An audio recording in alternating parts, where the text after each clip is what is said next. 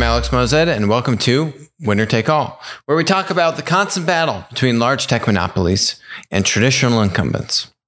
And so we have a pretty big win on the large tech monopoly side of the spectrum, talking about Apple Pay.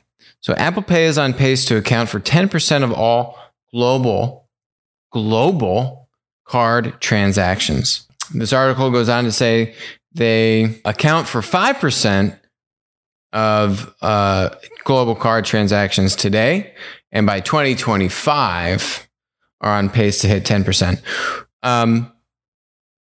From all the fees that they're earning from this, they're generating about $12 billion, almost $13 billion in revenue in Q4 of 2019. You know, they're taking a very small sliver of the transaction fees.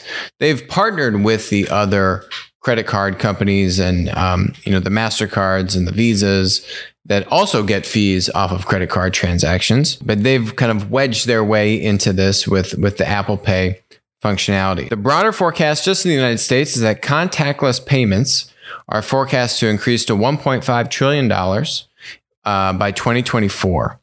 And that's up from $180 billion roughly from this year. So there's already over $1 trillion worth of contactless payments in the United States today. So you can there's a huge scale already here. Now, the interesting thing is that Apple Pay is only running on Apple devices. And the number of Apple devices relative to Android devices is actually much lower, right? When we look at the app stores, the amount of money spent on iOS apps and Android apps is roughly equal.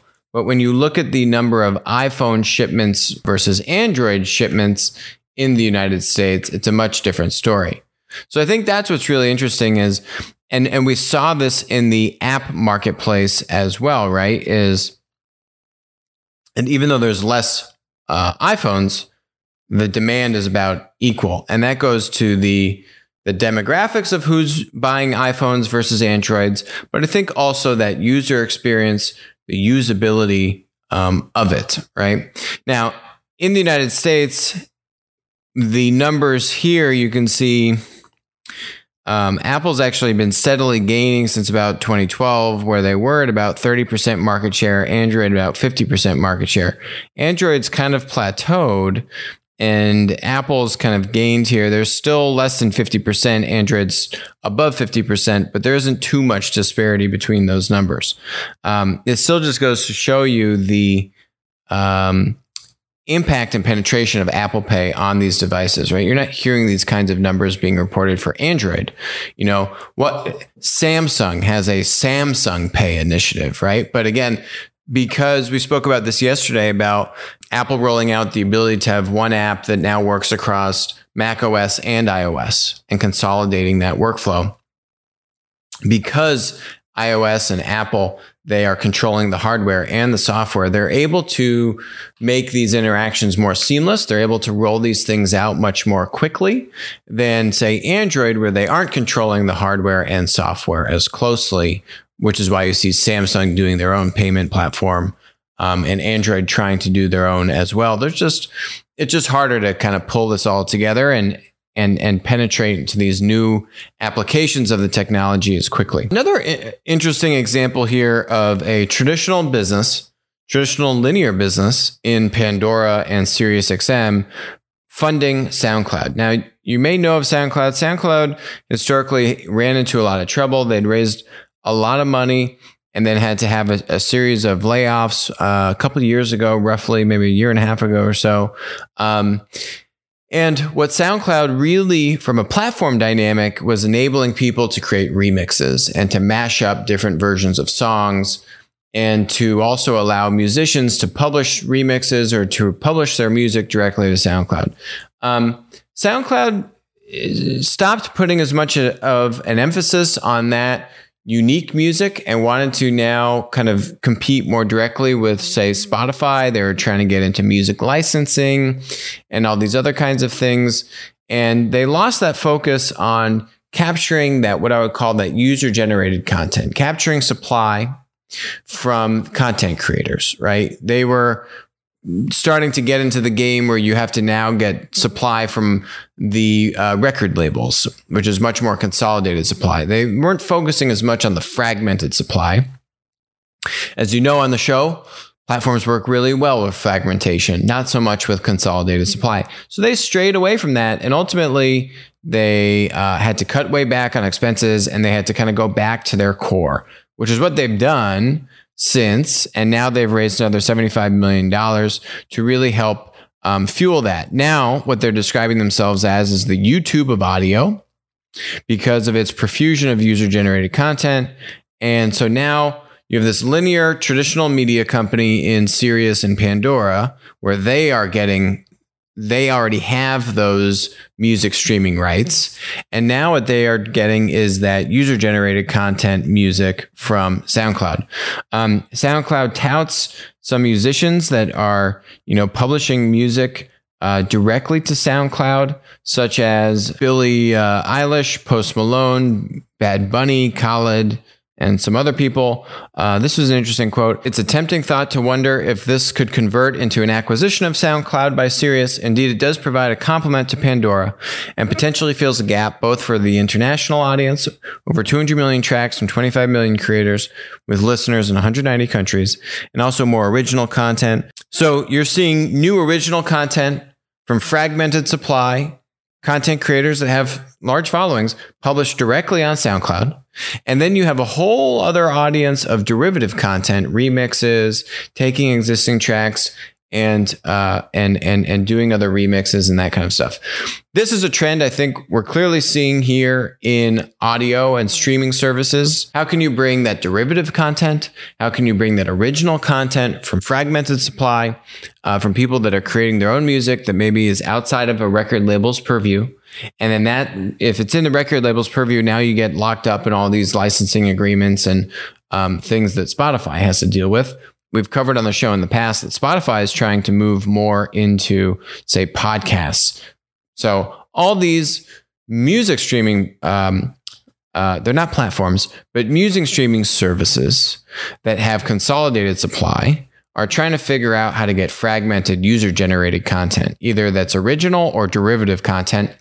This is a trend that you're seeing in music, and I think you're also going to start seeing this more with video and traditional media video content as well. So another thing some people have asked is, what is an intrapreneur? Intrapreneur versus entrepreneur, right? I think the main difference here is that you're both building new businesses. You don't necessarily have to be building a platform business, but the point is you're building a new business. An entrepreneur is building it as a pure play startup. An intrapreneur is building it inside of a large traditional corporate entity. It doesn't have to be a linear traditional corporate business. We've seen this in Google, for example. We've seen this. That was literally the creation of Gmail, was their 80-20 rule, where you can spend 20% of your time to go and try out new projects. That really means you work 100% of your time on your day job. And then when you work late at night and you do another 20% time, so you're really working at least 120% time, that's where the 20% comes from in reality. But the point is, nonetheless, you're working a lot of hours, you're working at Google, you're having a good time. And that is where Paul Buchheit basically invented Gmail, which has now become a massively successful new business for Google. Not necessarily a platform business, but still a massively successful business. So there are a lot of examples that we've covered on the show in terms of traditional businesses trying to create their own platform businesses, right? And to varying degrees of success. We've talked about Walmart trying to create Walmart Marketplace in 2009. There was very much so an internal initiative to try and create and spin out this new business.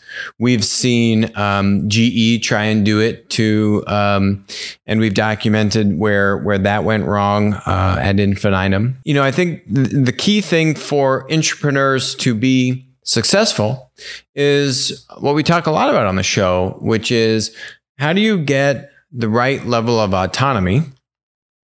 How do you get the right level of access to the advantages inside the traditional business?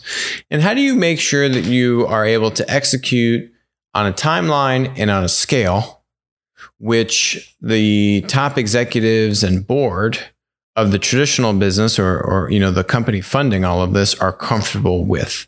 And every business is going to have a different set of criteria for that. If it's a much longer timeline, then you can more actively pursue build from scratch approaches, right?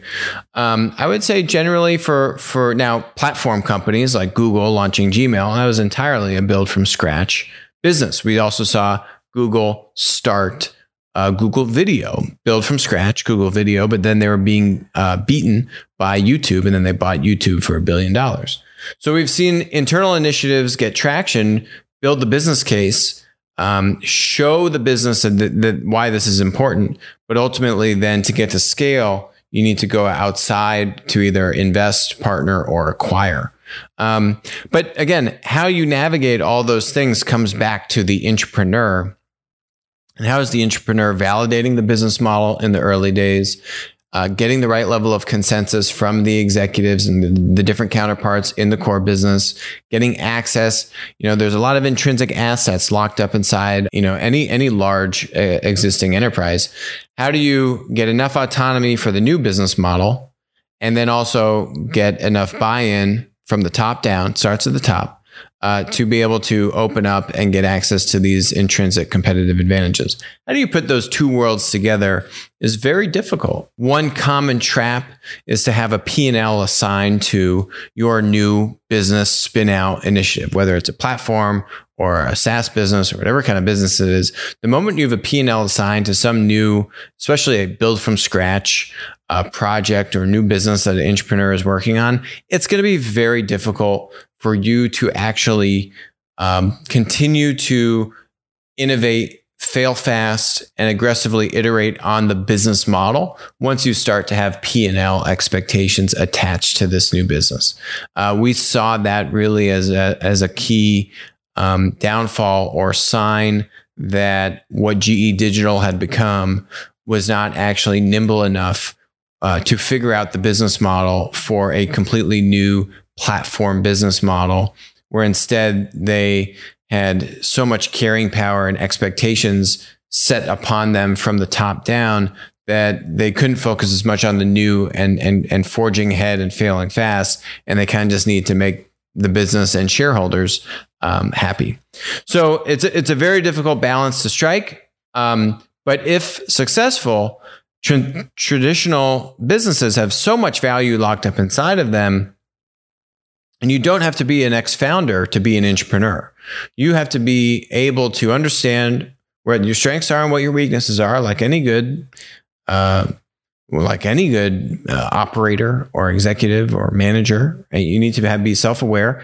Understand where do you need to surround yourself with other, say, operators or founders or entrepreneurs, and where can you help drive value, and how do you put this all together? And that's going to be a different mix for every new business that you're putting together. We've seen some companies now launch internal incubators. You've seen Google have, Google X to go after the moonshots. And you see different companies have different approaches to this, where they're either trying to spawn new businesses entirely from scratch internally or validate it and then look externally for partnerships or investment opportunities or acquisition opportunities. So there's a whole spectrum to this, but entrepreneurs are that key executive from the traditional business that wants to go and do the new. Now, the key question I would ask any entrepreneur is, how strongly do you believe in this new business you're working on, right? Do you feel strongly enough that you would say goodbye to your regular and expected paycheck and benefits, where you would want to get equity in this new business? And I would probably push all entrepreneurs to make sure that what they're ultimately trying to arrive at is a business that they would feel passionate about, excited about, confident enough about, that they would be willing to leave all that comfort behind that comes from the big co to go and take a gamble on this new budding business opportunity and get more compensation aligned for the long term, right? If just strategically you don't want to arrive at that endpoint and have that long term but yet risky risk reward kind of trade-off and structure, then I would probably second guess if being an entrepreneur is the right path for you. Now, how to find that right business opportunity that you're passionate about and that you would want to let go of all these comforts, that's not easy, and there's no specific path to do that. But you need to want to try and have to find that in the first place. If you don't, then I don't think your heart or mind or whatever it is probably in the right set to truly want to be an entrepreneur and take on those risks and really forge these new paths over the long term. So that is it for us today on Winner Take All. Thanks for joining, and I will talk to you tomorrow.